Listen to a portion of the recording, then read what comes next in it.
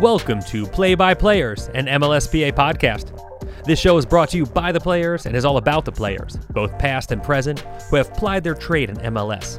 You'll hear about each player's journey into the game, their careers and life after the game, on the field and off. It's all on the table. Now here's your host, former MLS player, Bobby Boswell.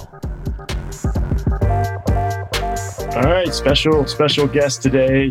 I call him a friend, a former teammate, and for most of my career was a nemesis for me. This is Michael Parkhurst. He played 15 seasons professionally. He was your 2005 debatable Rookie of the Year. He was the 2007 Defender of the Year and Best 11 selection. He won he was in 3 Gold Cups, won 2 of them in 07 and 13. He was a runner-up in 09. He has 25 caps for the U.S. men's national team. If you add up all his playoff games, he's played over 450-plus professional games. That includes playoffs, regular season tournaments, and U.S. men's national team. He was a U.S. Olympian in 2008 at the Summer Games in Beijing, 6-time All-Star. He has won the MLS Fair Play Award, something I didn't even know existed, in 2007, 2008, and in 2014. He's only missed the playoffs once in his entire MLS career. He's been to the MLS Cup Finals 5 times with 3 different teams. He was drafted by New England 9th overall in 2005.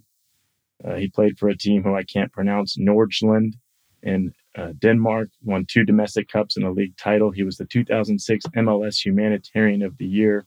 He's won MLS Cup, 2 Open Cups, a Campeones Cup. That's how you pronounce it. Please welcome onto the show, Michael Parkhurst. Jeez, you done yet over there, Bobby?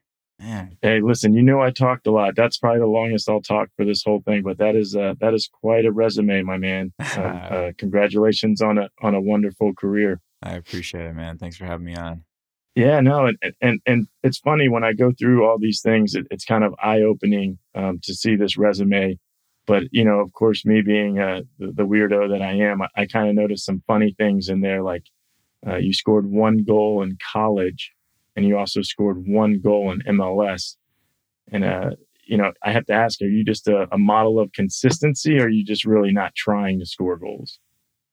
Yeah, I mean, I think 1 is my max here in the U.S. at least. I have scored a couple when I was playing over in Denmark, but I scored a decent one in college and thought, I probably can't get better than that. And then I did the same in MLS and thought, man, you know what? That one was pretty decent, so I'll just keep it at that and be remembered for that 1 goal rather than, you know, if somebody tries to look up my goals someday, I don't want them to see like some lucky goal that I scored or anything like that. You know, they'll see the 1 and that was a decent one. So I'm cool with just that. Yeah, it is a decent goal. It is hard to find on the internet. It was scored back in 2007, and I voted for that for goal of the year. But Cuauhtemoc Blanco, I think, took the award. Correct. And I don't think you would have gotten a bonus for that anyway. But but no, let's go back to, you know, I said at the beginning of the show, you're my nemesis. We played the same position. You know, we played against each other a lot more than we played with each other. That's for sure. But I look back and, you know, you were a Bradenton guy. Is that correct? You were at the IMG Academy starting off? Yeah, that's right. That's where I went to high school. Spent all 4 years down there, not with the national team, but just with the academy itself. Really enjoyed my time down there, and it was really beneficial to me as a player.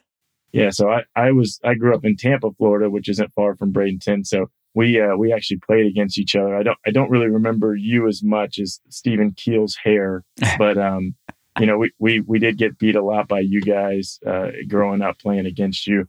So I think that's kind of where it started, and then it took over when we played each other in college. I know you don't probably remember this, but for us, it was a big deal to go up and play North Carolina and Wake Forest at FIU, and we actually lost to you guys in overtime. I don't know. Do you remember that game at all? Preseason? I mean, not a preseason, but an opening tournament of the season? Yeah, it was early. It was, I mean, it mattered. It wasn't like a preseason. Don't label preseason. That No, was like I didn't mean preseason. I meant like openings, the opening tournament of the season. Yeah. You played it. You guys beat us. And the reason I bring it up is my college buddies, when I told them I was talking to you today and asking if I couldn't even remember if we won or lost that game. And they blame me for losing that game. And I'm just curious, like, do you have friends that you went to college with? I know a lot of the guys you went to MLS, but do you have people that remember games and things that you just have absolutely no clue about? For sure. Absolutely. And for a while there, I used to be able to recall games much better. I could remember scores, who scored, different moments in games, especially early on in my career. But as time has gone by, especially these last few years, I struggle to remember like even a game last year, what the score was, who scored. Whereas earlier in my career, I could easily remember the year before, probably even a few years before. But there's always guys that we remember like every goal, every matterful, meaningful that is moment of the game. And for me, I don't remember many college games. Yeah, I'm with That's you on that typical one. of But them, though. I mean, of friends, us center backs, so we're always the scapegoats. It's not a pretty life. yeah, but I mean, I didn't even play center back in college, so I think they might be right. They said I took a shot I shouldn't have shot. I should have crossed it or something. And who cares at this point? I mean, we lost to you guys. It obviously helped your trajectory up. You get drafted by New England, your hometown team. Did when you went to the inaugural game? I read that you'd gone to the inaugural game. Did you ever think you'd be playing for them one day, or is that kind of did you believe in yourself then, or was it kind of just a pipe dream at that point?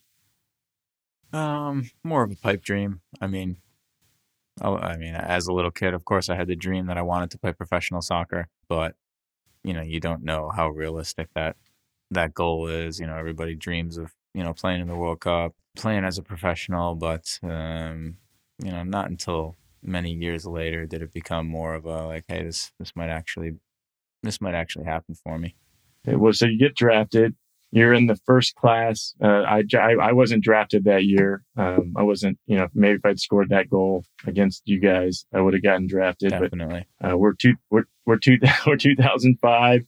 We're the first year of the reserve league and the developmental contracts.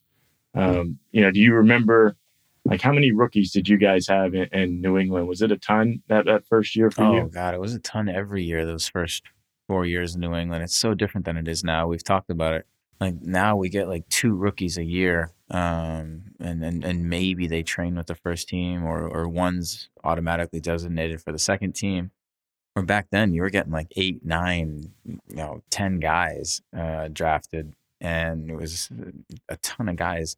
And so that made it really fun. I mean, at least you had a bunch of other guys that were going through the same thing, trying to make the team, finding a place to live. I wasn't the only one messing up a passing drill, taking the brunt of Taylor Twellman's fire. But we had a bunch of guys on developmental contracts, and those were the good old days back in MLS. Yeah.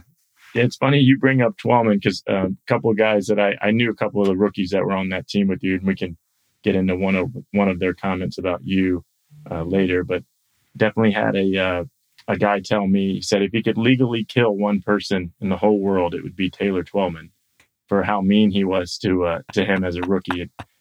And I'm going to ask you, one, does that surprise you? And then the follow-up question is, you've always been kind of an elite soccer player, meaning you joke around and say you messed up the passing drill, but I'm kind of curious if you got the same treatment as some of the other rookies, because I think you've always been a very good soccer player, and I feel like you were maybe treated a little different than some of those guys. To answer the first part, it does not surprise me at all. Taylor was tough on the rookies, and sometimes over the line tough. Not over the line, but like, man, you kind of felt bad for some of these kids. Just, there was Taylor, like one of the faces of the league. And you're not trying to mess up a passing drill or mess up possession, especially when he's right there. But it also puts a little bit more pressure on you. You tighten up a little bit, and, that's when more mistakes happen. And Taylor had no problem getting on guys and getting after them. And to be fair, it helped hold the team accountable, helped hold us to a higher standard, especially in trainings and I mean even in games. To answer the second part, I didn't get it as much as other guys. I was smart about my dealings with him and other guys, and taking it seriously and being at a high level as much as I could. So I definitely didn't get it as much, but there were times for sure where I could tell that, I got a little bit of a rookie treatment where, I'm in trouble in a game and there's only one spot I can put this ball, and he's just standing out on an island chilling. And then when I hoof it up the field, I'm the one that looks like I can't play soccer. So I definitely got some of that my rookie year, but it went away. Yeah, well, you had a great rookie year. I know you took my award, and more specifically, you took my Rookie of the Year bonus. I was on. Do you remember what your first contract was? Because mine was 11.5. 11.5. I think you were on regular. I was slightly high. I think I was on 30. Yeah, so I could have really used that extra $3,000 in the bonus or whatever it was for a junior developmental player. But you go ahead and you win Rookie of the Year. So, yeah, I mean, sorry to take that from you, man. That's yeah, it didn't help. I scored a lot of own goals, but my favorite part, and I know that you were with Peter. Peter was with you with the Olympic team, and you knew him through the national team. And I'll tell you this quick story, and then you can share any Peter insight. But when we were walking out to a game that first year, Peter was, he'd walk with the whole group out to the from the locker room to the training field, and he pulled me aside and he said, "Hey, listen, Marvell Wynn, who's also a rookie." He said, "Marvell Wynn, much faster than you." And he said, "Gonzalo Segueras tackles much better than you."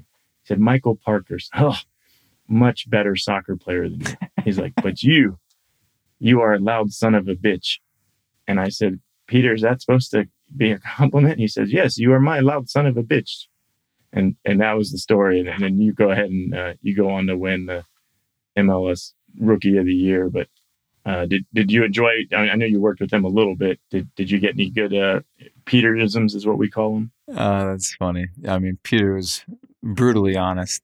Sometimes too much to a fault. But I enjoyed my time with Peter. He's a tough, no nonsense coach. And I didn't have too many dealings with him, but very grateful for the opportunity to be one of the overage players with that Olympic team, because it's one of the highlights of my career.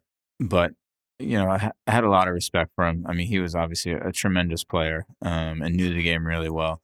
And he expected the most out of guys. I mean, I remember we had a training session out in China, and it's summertime out there. It's got to be 100 degrees plus humidity. I mean, honestly, I don't know if I've ever played in hotter weather, and it makes even Houston seem bearable. But we had a training session that was pretty tough, and one team got shellacked, and Peter laid into these guys, and we're all, trying our best. It's so hot, and Peter thought that they were not, and so these guys are out there doing extra running. And I was on that team that got shellacked, but Peter was like, no, Parky, you're good. You don't have to do the running. And usually I'm a guy that would be like, no, it's okay. I'll go with my team. But there was no way I was doing extra running that day. I could barely stand up. I like that. You took the easy way out, but probably the smart way out. That was you were always smarter than everyone else on the field, and it appears off the field too. So. Well, yeah. So we talk about that New England team, the New England days where you're really a special group. And looking at that roster, I mean, what a group of characters these guys were. I'm going to go ahead, and this is over the course of your career. I always like to read out guys that stand out to me when I look through the career, especially in MLS. I don't know the guys over in Germany and Denmark, but I'm going to read these names out. You pick one or two of them out and tell me who stands out the most. You got Matt Reese, Clint Dempsey, Andy Dorman, Joey Franchino, Pat Noonan, Jay Heap, Steve Ralston. We talked about Twellman, Daniel Hernandez, Shawry Joseph. You had Steve Clark, Kai Kamara, Justin Merrim, Jack Mack, and Connor Casey for short stints with you in Columbus. You had Joseph now, Martinez. You have Brad Guzan, Kenwyn Jones, Chris McCann, Breck Shea. I mean, are those pretty much any locker room? Those guys are unique personalities, but you were fortunate, I guess. I don't know if fortunate's the right word. You were unfortunate, or you had the pleasure of playing with those guys over the course of your career. Pick a couple names out of there and tell me what you think about a couple of those guys. Yeah, man. The locker room dynamic, as you know, is an interesting place, and you always find your niche and guys that you like to hang out with and become closer with. And there's certain teammates you grow closer to, but we had a great locker room in New England. A lot of veteran personalities in that locker room. From quiet Steve Ralston, top professional, to Matt Reese, who was and is probably one of the funniest teammates I've ever had. Just a true character, great guy. My locker was next to him for the first 4 years, and man, I benefited from that. Really learned to enjoy myself out there, have a sense of humor, be serious when you need to be serious. But he was an awesome teammate. Tell me about Joey. Joey Franchino. I mean, I was intimidated. Very few guys, and you really had two guys there with Franchino and Daniel Hernandez. I mean, those are just two guys. And I actually got to know Daniel, and he was actually a pretty cool guy. But Joey just seemed he seemed like a lunatic waiting to happen. Tell me about that. Tell me about him. Yeah, Daniel Hernandez is a great guy. Really nice guy. I enjoyed my time with him. He was a good guy to lean on, actually. He was really supportive of me as well, especially for me being a young guy and him being a veteran. So I appreciated that. Joey Franchino, yeah, he's somebody that I would never want to get on his bad side. He's one tough SOB, and glad he was on my team. But even in like a 5v2 or something, I mean, you had to watch out, because he was going to go hard, and he didn't care who it was. He was going to get out of the middle within 2 passes every time, and you'd gladly go in without a question asked. You just did not want to confront Joey. But that being said, off the field, I really liked Joey. He was a great guy. A quieter guy, kept to himself a little bit, but when he got in the group and chit-chatting and stuff, a really good guy. He's just one of those teammates that when you get on the field, the switch flips, and he just becomes a different person, similar to Clint. I mean, Clint off the field is a great guy. Likes to goof around, have a good time, chill. But when he gets on the field, I mean, he's crazy. It doesn't matter if you're a friend or if you guys go to church together or whatever. He's going to do whatever he has to do to be successful, to win on that day. And if you get in his way, then hey, so be it. He's going to come out on top. And that's just what made him so good. We've had a bunch of teammates like that. Even here, Joseph Martinez is the same way. He's an absolute animal on the field. But when you get him in a one-on-one setting, he's a good guy. Similar characteristics. But, I know you're running this interview, but I enjoyed our time together as well, Bobby. I had said this to other guys, like, man, so unlucky that, we both played for so long, and we weren't teammates for that long, but man, what a teammate you are. Holy smokes. You bring something to a locker room that's unique, definitely. The legend of Bobby Boswell definitely lives on here in Atlanta United. Well, I appreciate that. You also kind of compared me to the 3 psychopaths you played with over the course of your career. But I'll tell you, hey, listen, if you put me in the category with Joe and Clint and Joseph, pretty much purebred finishers. I get it.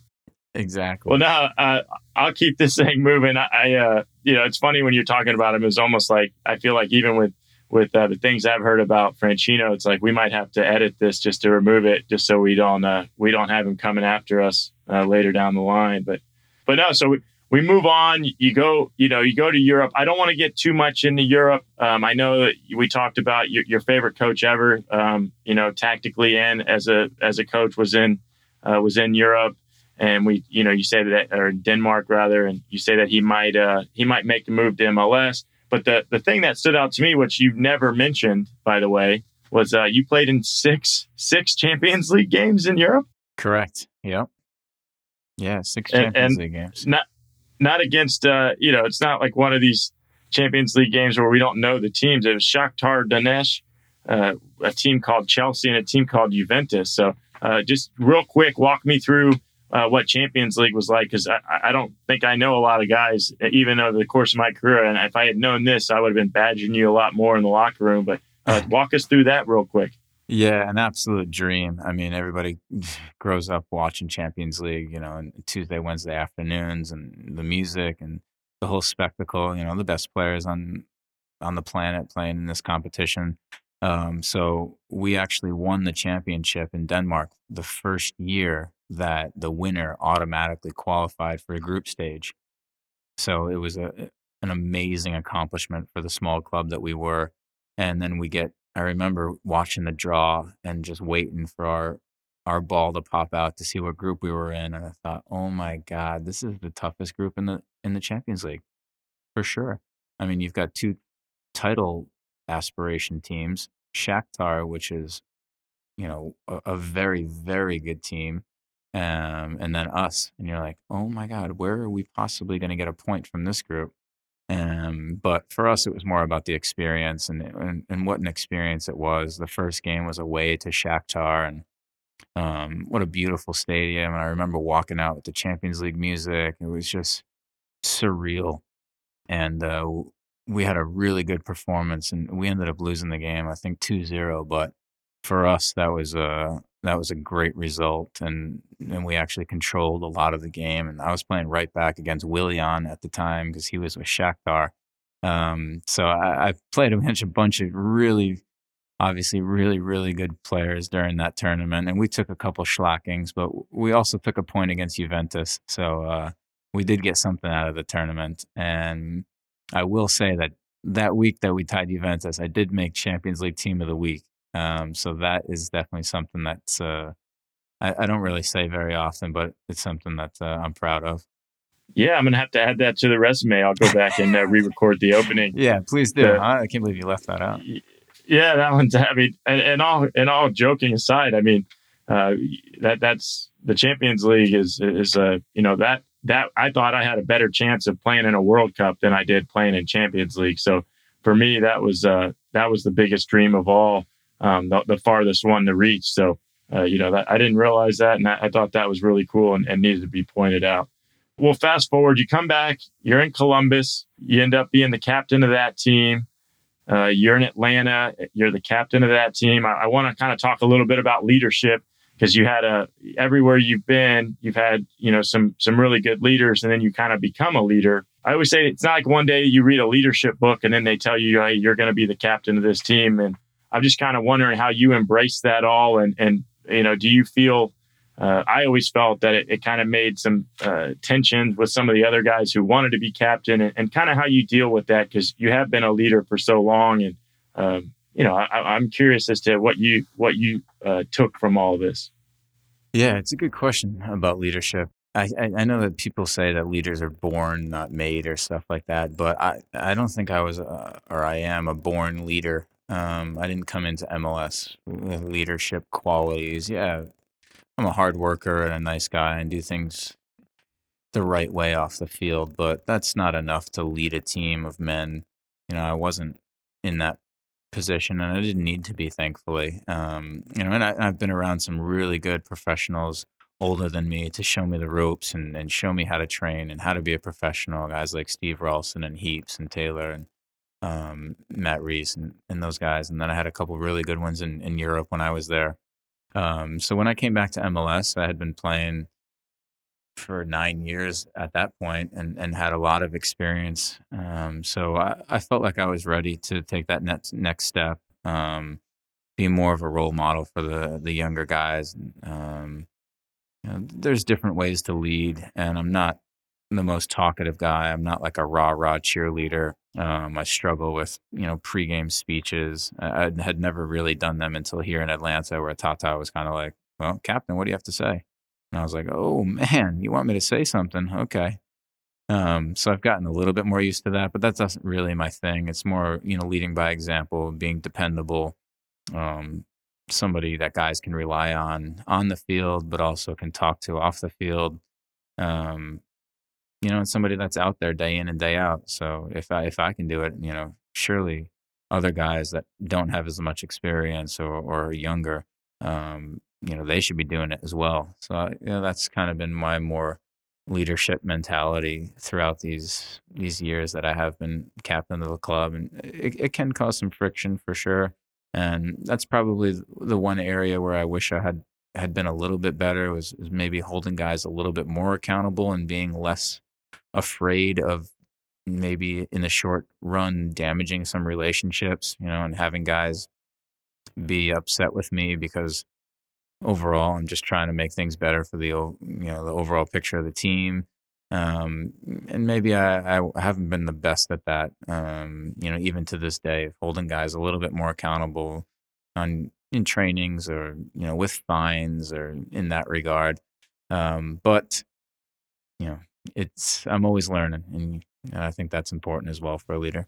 If it makes you feel any better, you were the top 2 in terms of pregame speeches. Wade Barrett was pretty impressive, but, compared to Jaime Moreno or Brian Ching, you were miles and miles ahead of their pregame speeches. So I enjoyed those speeches when I got to hear them. So appreciate it. Yeah, at least somebody was listening. Yeah, we were listening. I'm not I could give you a hard time about that captain's video that Atlanta released where you and Tata are on the field. It was really well done. But we'll move on past that. And so we go. I told you I'd talk to you about a guy that was described earlier. One of your rookies, a friend of mine, Jamie Holmes. He said, "There's this guy here. He's smaller than me. He's like, I'm faster than him. I'm stronger than him. I can kick the ball harder than him. But my goodness, every time I get the ball, he takes it away from me. I just can't explain it." And he was talking about you, and it kind of makes me wonder. I talked to a lot of guys around the league, and I've been in locker rooms against you. I've been in locker rooms with you. But how do you want to be remembered, for this epic career that you had in MLS? Well, I'm thankful now I can be remembered as an MLS Cup champion. That's evaded me for a long time. And, I really wanted to have a championship to kind of not validate the MLS career, but I would have felt, I don't know, I would have always looked back on those missed opportunities a little bit more had I not won it last year and had another opportunity to do so this year. So MLS Cup champion, but, obviously a good player, but a good teammate as well. You're talking about, using my brain. I'd like to be remembered as, a smart defender who was good on the ball. Those are my 2 strengths over the course of my career. I always had to play against strikers that were bigger, faster, stronger than me. So the only way I was going to have a chance was if I could outsmart them and outthink them and anticipate. And, so that's what I tried to do over the course of my career and then be good on the ball. I had to bring that attribute as well. Otherwise, I wouldn't have played because, my defensive part of the game, there's a lot of very, very good defenders out there. So I had to be able to separate myself from them. And in order to do so, on the ball, I had to be good. And, so I took good pride in being good on the ball and finding good passes. So, I think if I remembered by those few things, mission accomplished. Well, I'll tell you what, man, it was always a pleasure to, play, not really a pleasure to play against you. You end up on the right end of a lot of those games, but I don't know. We had some battles you were in DC for a long time. Yeah. You were always fun to, I don't think you got enough cards for a center back, but, other than that, you were class of the league. And, I think I saw a thing recently where you're in the top 5 center backs of all time. I think had you played your whole career here, you would be higher than that. So, I think you did a great job in terms of being a player, but I enjoyed being your teammate on the national team and on Atlanta United for the 7 minutes that I was there. But I really just want to say congrats on a great career. I appreciate you coming on the show. I think you're one of the, not so outspoken guys of the league, but you have left an impact on the league like no other. So enjoy your retirement, and I'm sure we'll be seeing you coaching one day, even though you claim you're going to be a stay-at-home dad for a while. So thanks. This Michael Parkhurst on the show, everyone, and you won't find a better guy, a better player than this guy. I appreciate it, Bobby. Thanks for having me. Thanks for the kind words. And now we got to get out on a golf course together someday and maybe get a little competition out there, or at least drink a couple beers together. So we need to meet up somewhere and do that. I'd say I won't beat you in golf, but I definitely will beat you in drinking beer. So we'll go we'll tie 1-1 on that one. Sounds good. A lot of good stuff in there from Parky. He was a little short on time, but we thank him for making time for us. He was more of a silent assassin in the locker room, and he's now coming out of his shell a little bit more in retirement, showing fans what made him such a good player and a good teammate. So we really thank him for coming on the show. And now it's time for our Where Are They Now segment. He mentioned Stephen Keel. Stephen Keel works as a social media manager for Major League Soccer. He's also very popular now in the esports world. I know he does a lot of EA Sports, FIFA, soccer as a competitor, but he's also mainly the host for a lot of the tournaments going on. So I'm sure you'll see him and his lovely hair out there. He mentioned a guy, in case you've been living under a rock, Taylor Twellman. He's an announcer and one of the major voices of soccer in America these days. He's also one of the leading spokespersons for something that we touch on with various guys on this podcast, but head injuries and concussions. Taylor has thanktaylor.org, and he's kind of at the forefront of bringing awareness to symptoms and just how concussions and head injuries are thought about. Peter Novak, a former coach of mine, he was with Philly, but after that he took a job in the Caribbean as a head coach for Antigua and Barbuda. And then he was coach and later technical director for, I'm going to butcher this, but Lechia Gdańsk in the top league in Poland. He holds his UEFA Pro license. I think he's looking to keep influencing the game at all levels, whether it's youth or professional. But he's probably out there right now riding his motorcycle around in Naples, Florida. Joey Franchino. I wasn't going to talk about him because you never know when he could pop up and give you a good two-footed tackle. All joking aside, Joey is he's in the New England area still, and he's a coach with the youth. I believe he coaches a high school team there, and he's done a lot of work, extensive work with charitable causes, more specifically with the Special Olympics. So that's good on Joe out there helping the community. And last but not least, Matty Reese, big old Matt, everyone's favorite guy to be around. Matt he was a coach for the U.S. men's national team and then the Columbus Crew. Now he's back in California. I know his wife has a good job out there. She's the breadwinner, and he's really just deciding if he's going to continue to pursue his dream of owning a bar named Fupa's. Those are his words, not mine. Don't judge. Sounds like a great place. I would love to go there and hang out with him. And that wraps up today's episode. Appreciate you guys listening. Hope you enjoyed it. Look forward to talking to you again.